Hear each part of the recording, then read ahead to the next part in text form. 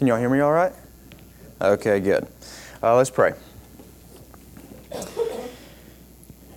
Thank you, Lord, so much for this day that you've given us, God. The opportunity to partake in the gift of life. Every day is a blessing, Lord, every day of life. And we thank you and praise you for the fact that not only are we able to live and breathe and walk and move, Lord, and enjoy your beautiful creation, God, but we can also come to this place, Lord, to worship you as the body of Christ. God, thank you for the freedoms we have to do this in this nation, Lord. We praise you and thank you for these things. And God, I just pray that you will help us to take advantage of this time, Lord. May you be glorified and honored in everything that is said from behind this pulpit, Lord, and everything that is sung today, Lord, and everything that is spoken and thought. May you be glorified and honored in it all, God, is supreme. And Lord, just please conform all of us here more and more to the image of your Son. And God, help us to always just continue to grow in love for you and love for one another. God, that's the most important thing. And with this year, Lord, coming to a close, I'm pretty sure we're all thankful here for that, God. But we need to go into the next year with a renewed mind and a renewed focus, Lord, upon you and upon our ultimate priority, God, and that's loving you above all else and loving others and believing in your Son and proclaiming salvation through Him. So, God, I just pray that you'll help me to do that during this time that you've granted me to speak up here, Lord. Guide me by your Spirit. Guide us all. Help us to have our hearts and minds open to, Lord, to whatever you want to say to us through your word this morning. And God, we love you and praise you. Thank you for the gift of your Son, and it's in His name I pray. Amen. All right, well, I want to start by thanking Brother Darvin for the opportunity I have to speak today. And in fact, the last time that I preached was actually right before COVID broke out, and I was down in Panama, and it was in Spanish. So I'm not going to lie, I feel very fortunate that I obviously don't have to speak in Spanish today because I was absolutely worn slick out after that. So this will be a nice change. But thank you again, Brother Darvin, for the opportunity to speak. It is a blessing. And this year, it's been difficult, amen? Amen. It has been one doozy of a year. We have encountered things and experienced things that we would have never dreamed or imagined, but here we are, at the end of 2020. And we need to acknowledge the difficulties of this year, that it's been a struggle, but also I think we need to praise God that it's almost over. Amen. I'm ready to move on to 2021, and we pray and hope that it will be better than this year has been, not only for this community and this country, but also for the whole world. And I'd like to start today with a verse that I am very thankful for. Y'all don't have to turn your Bibles there. I'm just going to read the first half of this verse. But the first half of James chapter 3, verse 2 says, "We all stumble in many ways." We all stumble in many ways. Now, if James the Apostle acknowledged that we all stumble in many ways, and remember he used the word we, including himself, if he acknowledged that we all stumble in many ways, then we can take comfort in the fact that God does not require us to live perfect lives in order to enter heaven. We are saved by grace through faith and not by works, and praise God for that. So if you're here today struggling against sin, then that's a good sign. Because whenever we're struggling against something, when we're fighting back against it, that shows that God is working in our lives, that He is convicting us, that He is trying to move us towards holiness and righteousness.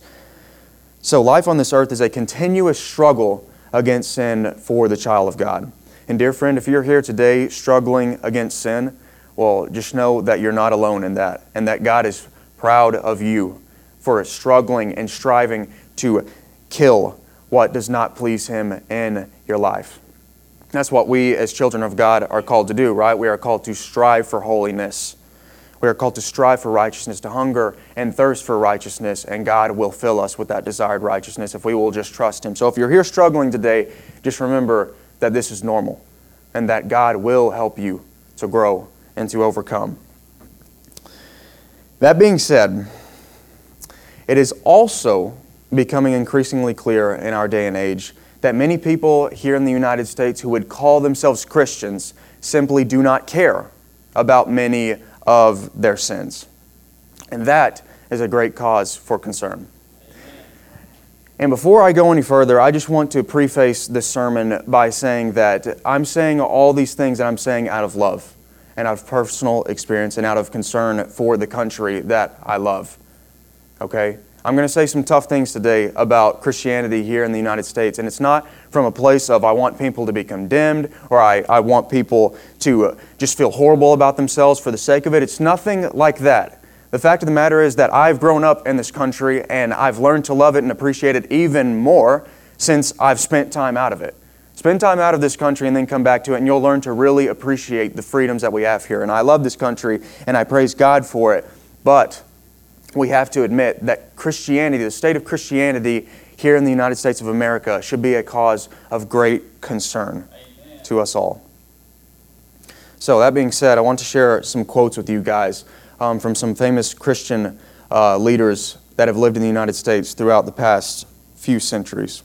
Jonathan Edwards, a famous American theologian who lived in the 1700s, said that true salvation always produces an abiding change of nature in a true convert. Therefore, whenever holiness of life does not accompany a confession of conversion, it must be understood that this individual is not a Christian. Dr. Dennis James Kennedy, a prominent American pastor and evangelist who passed away in 2007, said this: "The vast majority of people who are members of churches in America today are not Christians. I say that without the slightest fear of contradiction. I base it on empirical evidence of 24 years of examining thousands of people." And finally, A.W. Tozer, an American pastor and author who passed away in 1963, said that it is my opinion that tens of thousands, if not millions, have been brought into some kind of religious experience by accepting Christ, and yet they have not been saved. Now, my question after reading stuff like this is why? Why in the world would men of God say such things as these? Because obviously, I hope they're mistaken. I think we can all agree that we hope that they are mistaken. We hope that they are wrong about these assumptions and these assertions that they have made. But we need to ask ourselves the question, is there truth to what they are saying? Is there any supporting evidence? Because regardless of what our feelings tell us or what we want the situation to be like, we have to look at facts. We have to acknowledge the situation as it is in order for something to become better. So, that being said, moving on, we can move on here to a few statistics to see if there's any supporting evidence to what these guys have said. According to Pew Research Center from 2014, so this was 6 years ago, remember that, and I think we can all agree that overall, the state of Christianity in America has not grown in holiness much since then.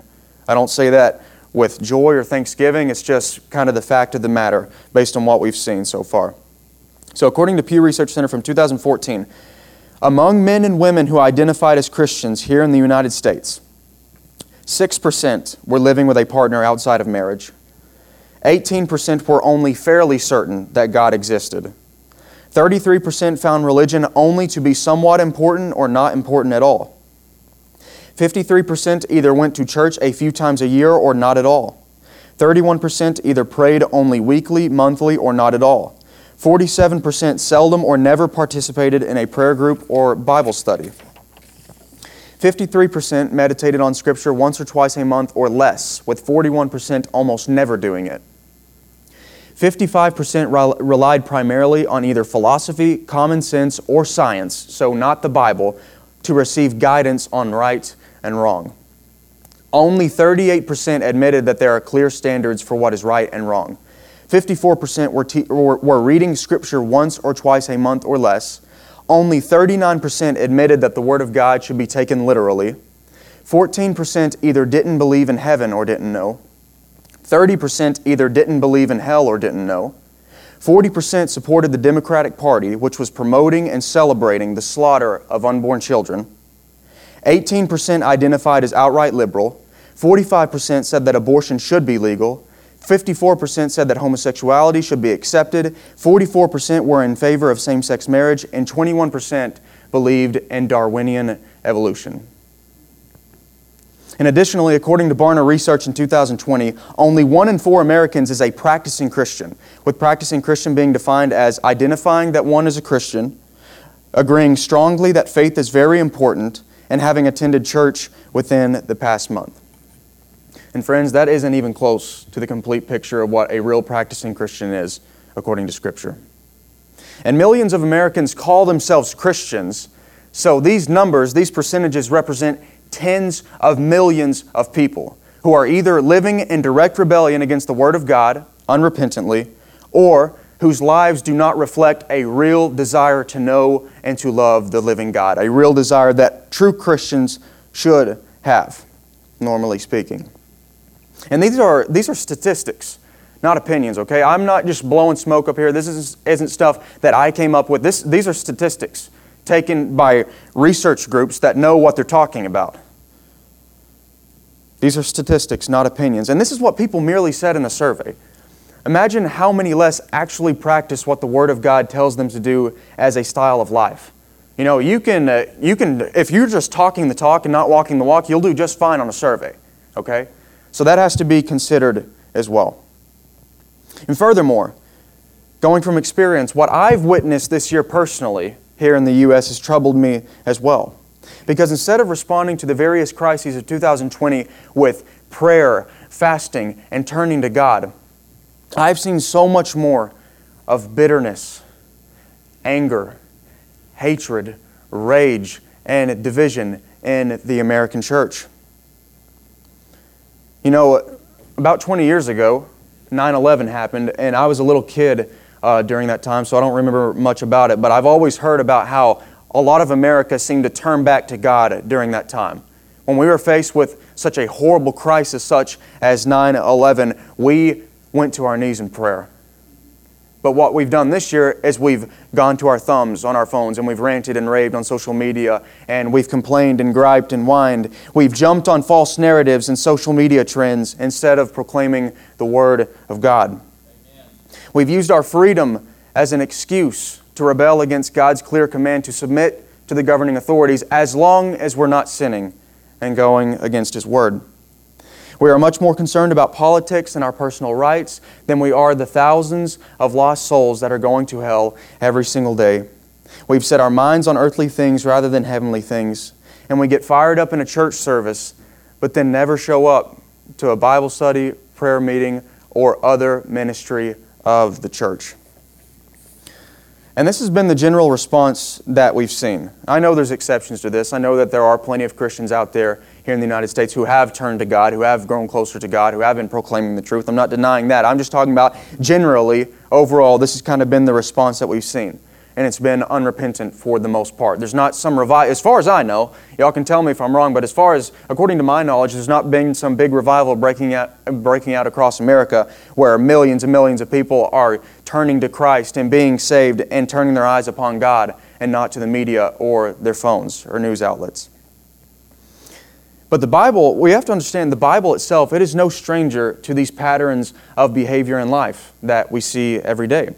Take the book of Nehemiah, for example. Now, chronologically, the contents of the book of Nehemiah are some of the last to occur in the Old Testament era. And in fact, Nehemiah and the prophet Malachi were likely contemporaries. So Nehemiah was living towards the end of the Old Testament era. And in Nehemiah chapter 10, the people of Jerusalem make a covenant with God to forsake sin and to do His will. Yet if you've ever read the book, you'll know that in chapter 13, these same people have already broken that covenant. And they didn't just break it. They shattered it into 1,000,000 pieces.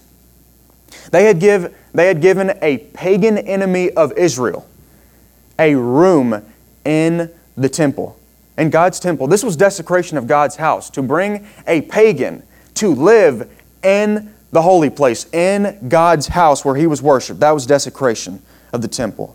Yet they had done it. And the Levites who served in the temple, who helped with temple worship, they were not being given material support from the people. Therefore, the worship of God, temple worship, it was being neglected. Many of the Jews in Jerusalem were also desecrating the Sabbath day by working during it. And many of the people had married into the surrounding pagan nations, including the family of the high priest. They were marrying into these pagan nations that surrounded them, and they were having their hearts led astray to worship other gods. And these were the very things that led God to send Judah into exile in the first place. These were the very things that brought God's judgment and His wrath down upon the people of Judah. And they were the very specific, word for word, the same things that the people promised to God that they would not go back to in Nehemiah chapter 10. Yet they went back to it all. So chronologically, this is actually how the Old Testament ends. God graciously redeems His people from exile, although they did not deserve it, yet they continue to sin and rebel against Him unrepentantly. The end. That's how the Old Testament ends. How bleak is that? How bleak is that? I mean, really? Like after everything that had gone on, really to do that? I mean, what is going on here? What is the problem? We need to ask. Here lies the problem, my brothers and sisters. Jeremiah chapter 17, verse 9. The heart is deceitful above all things and desperately sick. Who can understand it? I'll read that one more time. The heart is deceitful above all things and desperately sick. Who can understand it? The human heart is mortally infected with sin. And humanly speaking, it is incurable. And it is so filled with wickedness that mere man cannot fully understand its depths. So why do people live in rebellion against God? Why do they say that they're going to do something for God, that they're going to live for God, and they never end up doing it? They live for themselves? It's because their hearts haven't been transformed. It's because they are spiritually dead. And I am afraid that many of our churches here in America today are filled with spiritually dead people. Now, I hope you know that I am not saying that I don't believe there's Christians in America anymore. Of course I do. I still believe that we have millions of true Christians in our churches today. But according to the evidence we've already looked at today, it seems pretty obvious that there are also millions of people attending our churches who are not saved, who are living in unrepentant sin against God, who are bearing the fruits of wickedness as a style of life instead of the fruits of righteousness. And that is my fear. And that is the reason why we see so many professing Christians today hooked on pornography, living in adultery, filled with hatred, loving the world more than God, speaking death instead of life. Yet Scripture says in Galatians chapter 5, verses 19 through 21, now the works of the flesh are evident: sexual immorality, impurity, sensuality, idolatry, sorcery, enmity, strife, jealousy, fits of anger, rivalries, dissensions, divisions, envy, drunkenness, orgies, and things like these. I warn you, as I warned you before, that those who practice such things will not inherit the kingdom of God.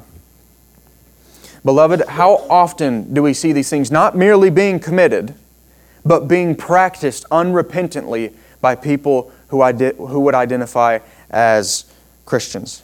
But according to this Scripture, they're not Christians. If they are practicing these things unrepentantly, refusing to turn from their sin, then according to this Scripture, they're not on their way to heaven.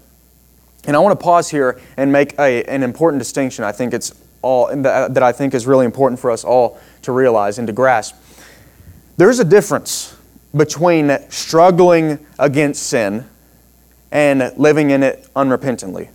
Like I said before, when you're struggling against it, when I say struggle, I'm not just saying you feel bad about it and you try to fix it every now and then. I'm talking about waging all-out war against it, confessing it every time to God when you commit it, and asking God to help you repent. I'm talking about actually, making serious efforts to strive against sin. That is a good sign when you are trying to put the works of the flesh to death. That shows that the Holy Spirit is within you and is fighting back.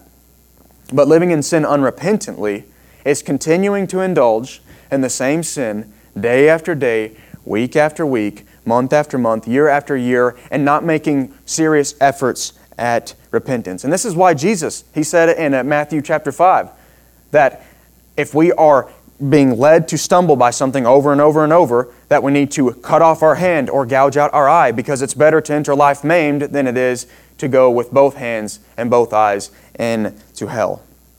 So repentance is necessary, but repentance, and even imperfect repentance, is a good sign. But a lack of repentance is not a good sign. And Jesus Himself says in Matthew chapter 7, verse 21, that only those who do the will of the Father will enter heaven. Proverbs 11:19 says that whoever is steadfast in righteousness will live, but he who pursues evil will die. And Paul says in Romans chapter 2, verses 9 through 10, that there will be tribulation and distress for every human being who does evil, but glory and honor and peace for everyone who does good. And notice that the emphasis in these passages, surprisingly, are upon works. Because you see, the way we live our lives reveals what's in our hearts. And according to Jesus also in Luke chapter 6, the way we speak reveals the condition of our hearts as well. If you really want to know what is within your heart, pay attention to the way you speak. Pay attention to the things that come out of your mouth, because the mouth is a window to the condition of the heart. And yes, we all stumble in many ways. In the context of that passage in James chapter 3, he's talking about the sins of the tongue. So do we all stumble in many ways with our tongues? Yes, we do. But once again, are we striving to kill that sin, or are we just content with it and not really caring about it at all? And we don't save ourselves through good works. I want to make that abundantly clear. We do not ever save ourselves through good works or earn our way into heaven. But a life characterized by good works proves that we are saved, that we have been transformed by God. And yes, true Christians stumble in many ways every day of their life, but they do not practice sin and rebellion against God. And you see, whenever society is faced with problems, whenever it realizes, that there's something really wrong in the world because there are all sorts of heinous things being committed both in this country and outside of it, society is not completely oblivious to that, even though it seems like it is sometimes. And when they realize, that something really bad is going on, they will usually turn to things like entertainment, politics, different religions, science, education, reform, discussion, conversation, statistics, things like this. And don't get me wrong, some of these things most certainly can be used for good, but they are not the main solution to our problem. Trying to use these things to solve the problem of the human heart and the human condition is like trying to put a Band-Aid over a sliced artery. It does not work. It won't work. But thankfully, let's praise God for this. God, He knows better than we do. He knows so much better than we do about ourselves and about the condition of our hearts, and He knows better than we do in regards to how we must respond to these things. God knows what the solution is. So, with that being said, turn with me to John chapter 3. It's going to be our main text today. John chapter 3, verses 1 through 7, so we can find God's solution to the problem of the human heart. John chapter 3, verses 1 through 7.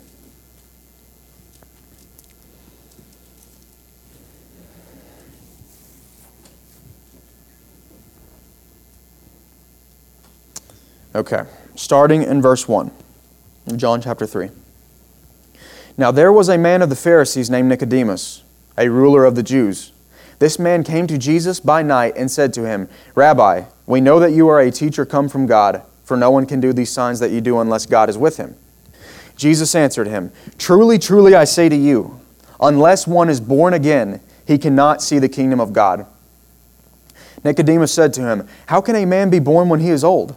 Can he enter a second time into his mother's womb and be born? Jesus answered, Truly, truly, I say to you, unless one is born of water and the Spirit, he cannot enter the kingdom of God. That which is born of the flesh is flesh, and that which is born of the Spirit is spirit. Do not marvel that I said to you, you must be born again. So we see here that Nicodemus, a prominent Jewish leader who was actually a member of the Jewish ruling council known as the Sanhedrin, he showed interest in Jesus and in Jesus' teachings. Therefore, he comes to have a conversation with Christ at night. And at Nicodemus also, I think I forgot to mention this, but it says in the text here, it says there was a man of the Pharisees named Nicodemus. So Nicodemus was a Jewish ruler. He was a Pharisee. And he comes to Christ at night to have a conversation. Now, it must be understood that the Pharisees were some of the most righteous people of their day, externally speaking. They were incredibly religious, and they would have been seen by the common people as good, holy men. These were the religious leaders of their day. They were greeted by people in the marketplaces. They were looked upon with great esteem by the people because they were able to, walk the walk just enough to get by for the praise of man. But God, on the other hand, saw through their religiosity. He saw the wickedness of their hearts and their hypocrisy. So Jesus tells this Pharisee, this Jewish religious leader who was supposed to be leading the people close to God, he tells this man that he will not go to heaven unless he is born again. And the Greek term for born again can also mean born from above. The term is purposely ambiguous. It has a double meaning. It can mean born again or born from above. So what Jesus is saying here is that in order to be saved, a person must receive a new birth from God. They must receive a new birth from heaven. They must receive new spiritual life from God. And this is why Scripture says in 2 Corinthians chapter 5, verse 17, "Therefore, if anyone is in Christ, he is a new creation. The old has passed away, behold, the new has come." So in Christ we are made new. We are given new spiritual life. We are new creatures in the Lord Jesus Christ. This is a wonderful work that God does within us. But we have to experience it in order to enter heaven, or we will not see the kingdom without it. My dear friends, we have to be made ready. We have to be made ready for heaven. The heart of rebellion, this sin-sick heart, it has to be removed and it has to be replaced. And looking back at the passage here, focusing specifically on verse 5, it says, "Jesus answered, 'Truly, truly, I say to you, unless one is born of water and the Spirit, he cannot enter the kingdom of God.'" So the unbeliever has to be born of water and the Spirit. And the water referred to by Jesus in this passage is most likely a reference to an Old Testament passage found in Ezekiel chapter 36, verses 25 through 27, which says, and this is God speaking, "I, God, will sprinkle clean water on you, and you shall be clean from all your uncleanness, and from your idols I will cleanse you. And I will give you a new heart, and a new spirit I will put within you. And I will remove the heart of stone from your flesh and give you a heart of flesh. And I will put my Spirit within you and cause you to walk in my statutes and be careful to obey my rules." So cleansing with water in this passage, it is symbolic of spiritual cleansing and spiritual renewal. And notice here that the new birth is actually being spoken of in advance by Ezekiel. A man who lived hundreds and hundreds of years before Christ, he is literally spelling out what the new birth is. When God says that He will cleanse His people from their impurity and their idols. He will give them a new heart and a new spirit. He will remove the heart of stone from them and give them a heart of flesh. He will put His Spirit within them and He will cause them to walk in His commandments. This is the new birth.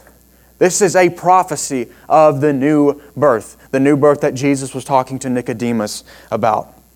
And everyone on earth must experience this in order to become a child of God. Because without it, you won't be ready for heaven. And if you're not ready for heaven, God is not going to send you there.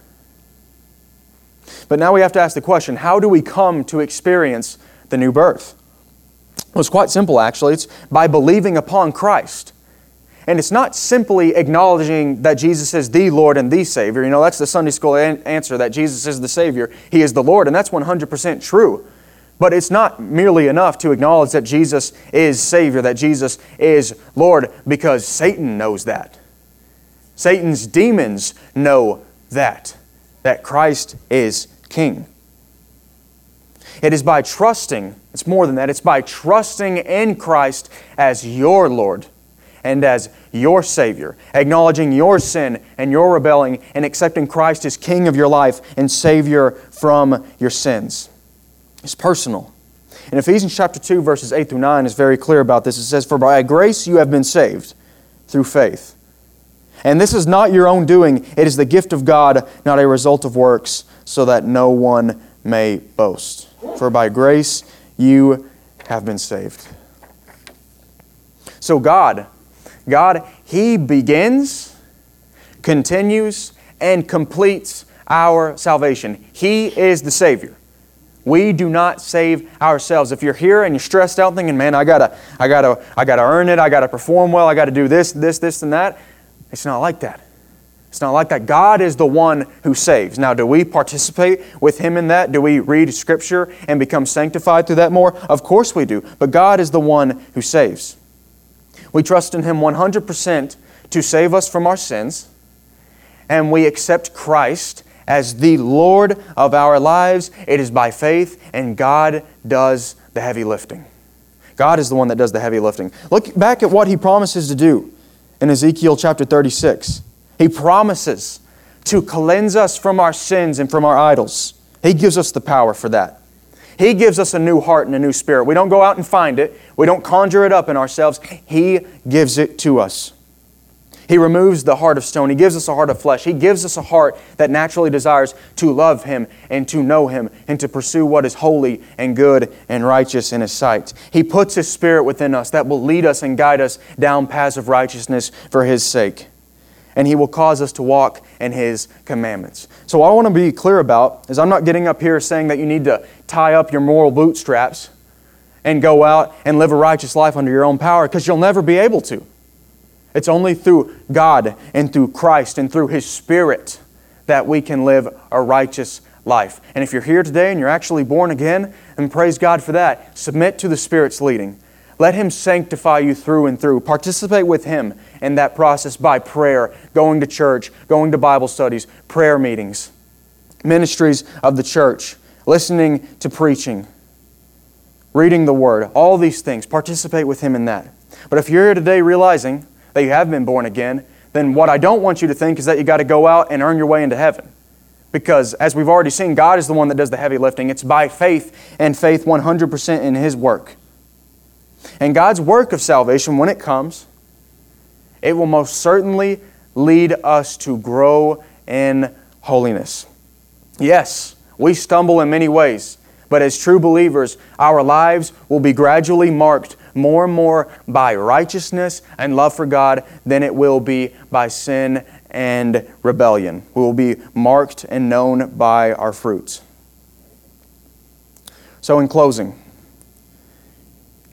looking back at this passage in John chapter 3, verse 7, Jesus tells Nicodemus, "Do not marvel that I said to you, you must be born again." Do not marvel. Jesus is saying to Nicodemus, do not be surprised that humanity needs to be born again. Because guess what? It's not a surprise at all that we need spiritual rebirth. I mean, look at the world that we live in. Our country is spiritually dying. Corruption fills the media and our government and our schools and our jobs and even our homes. And it seems all the while like no one is talking about this, about the real problem and the real solution. We want to talk about all the things that are wrong with this country and this world. But the main problem, the thing that matters more than anything else, is whether or not we're going to go to heaven, whether or not we have been born again. That is the center of the matter.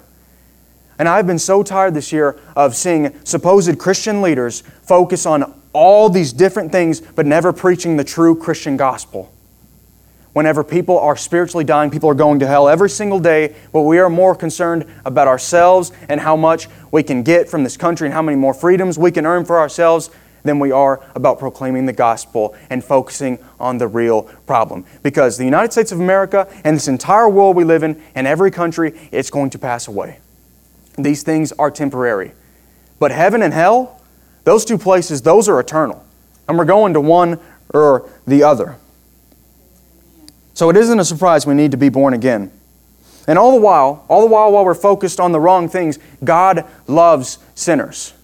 And He offers His love and His grace and His mercy to them. Romans chapter 5 verse 8 says, "But God shows His love for us, and that while we were still sinners, Christ died for us." Let's read that one more time. "But God shows His love for us, and that while we were still sinners, Christ died for us." When we were God's enemies, when we were rebels, when we didn't want anything to do with Him, when we wanted to be the God of our own lives, when we wanted anything else or anyone else besides the King of Kings and the Lord of Lords, God still loved us. Because God is love. He loved us and He sent His Son to die for us. So let's proclaim this, church. This is what we need to be focused on. This is what we need to be proclaiming. This is what we need to be putting out there on social media. The world needs to know about this great love, because without it, it won't have any hope. The world needs to know about this great love. in which God sent His only Son to be the sacrifice for our sins. God poured out His wrath upon Jesus on the cross, the wrath that we deserved, the punishment, the pain, the suffering, the isolation from God that we all deserved. He poured out that wrath upon His Son and punished our sins through the body of His Son. Therefore, through Christ, we can have complete forgiveness of sins and a new spiritual life and relationship with the living God. This is what matters. This is our focus. This should be what our lives are centered around. Because all the things that are happening, all the things that are messed up and just going crazy in this world can be tied back to the problem of the human heart. And we walk past lost souls every single day. And we don't think twice about it. Our focus needs to be renewed. And if you're here today realizing that you haven't been born again, that you are living a lifestyle that is contrary to the Word of God unrepentantly, then now is the time. Now is the time to surrender truly to Christ. That's why Scripture says that today is the day of salvation. It doesn't say tomorrow is the day of salvation. It never says that. It says today is the day of salvation. Today is the day to truly repent of your sins and to put your faith in the Lord Jesus Christ. Because the end of our lives can come at any moment. Not a single one of us here has promised that we're going to make it home when we walk out those doors. Every breath, every heartbeat, every moment is a gift from God. And there's thousands of people out there every single day. Even since I started this sermon, there's people whose lights have gone out, their hearts have stopped beating, and they have to stand before God and be condemned to an eternity in hell because they never knew about the new birth, or they refused to accept the new birth, the gracious gift of life that God offers. So if you're here today realizing you haven't been born again, then now's the time. Now's the time to cry out to Jesus, truly asking Him for forgiveness of your sins and making the commitment by faith to repent of your sins, to turn from your sins, because repentance starts in the mind. Repentance is about a change of mind. You change your mind, you decide, I'm going to hate the things that God hates, I'm going to love the things that God loves, and that change of mind will result in a change of action. And for the rest of you here today that have been born again, I challenge you all, and I challenge myself to refocus. Because listen, I get it. I have been distracted myself this year. And who wouldn't have been distracted, at least in part, by all the craziness that we have seen, both in our country and in the entire world? But we have to be refocused. We have to center ourselves upon the foundation, which is Jesus Christ and the gospel, the message of the kingdom of God, that God has come to take back over this creation through the death and resurrection of His Son. So going into the new year, that's my challenge for all of you here who are truly saved. That we turn from our sins and that we seek the heart of the God who has saved us and has given us life. That should be our New Year's resolution, especially after the craziness we've endured this year. To refocus, to be renewed in our hearts and our minds. And we should be all about action and not talk. I'm so tired of Christians in America, including myself at times, okay, I'm not letting myself off the hook, saying that we're going to pursue God more, that we're going to know Him more, that we are going to do all the things that He wants us to do, and then we maybe do one thing for a week. That's not how it should be, church. God has saved us. He gave His Son for us, His one and only Son, that we could be saved through Him. And since Christ has given His very all for us, we owe Him our very all for the rest of our lives on this earth and for all eternity. So that's my encouragement, my challenge to you all and to myself. Let's stand.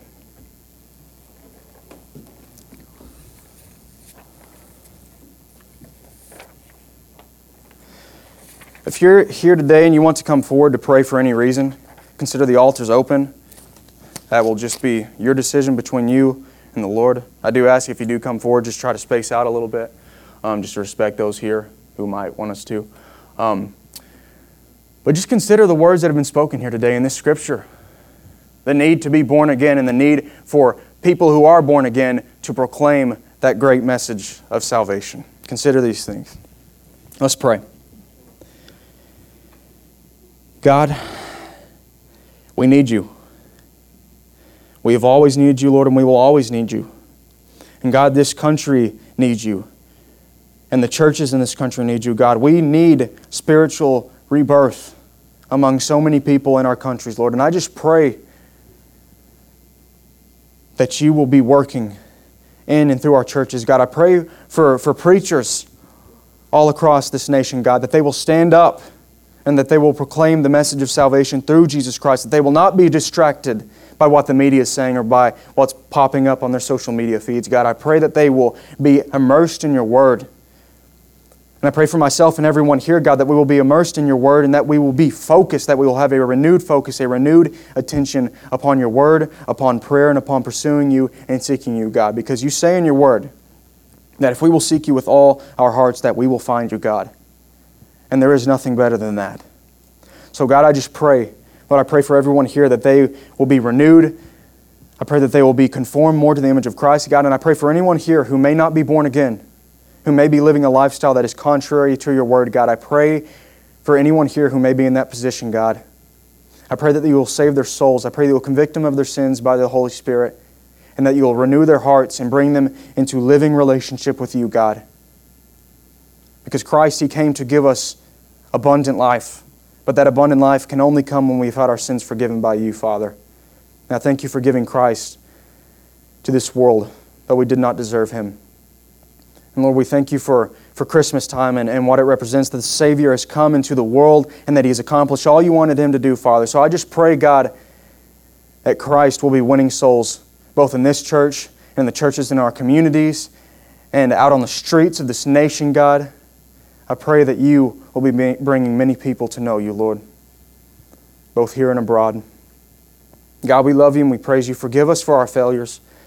God, we are but dust. You know that. You know that we are fragile and frail and that we're so easily pulled here and there by the cares and worries of this world, God. But just help us to be more centered. Help us to be people who truly love you with all of our hearts, all of our souls, all of our mind, and all of our strength, God. Help us to do it individually and collectively, Lord. And just bring revival to this nation. And it starts with us as individuals, God, making the decision to seek you. Forgive me for my own failures, Lord, for not pursuing you like I should. And lead me to repent of that and to continue to do what you've called me to do, Lord. And may it be the same for everyone else here, God. We love you and we praise you. Thank you for getting us through this year, for all the many good things that you've done this year, Lord. Help us to not forget. And may we honor you and glorify you always in everything we say, think, and do, Lord. Lead us and guide us by your good Spirit. May you be glorified in all. In Jesus' name, amen.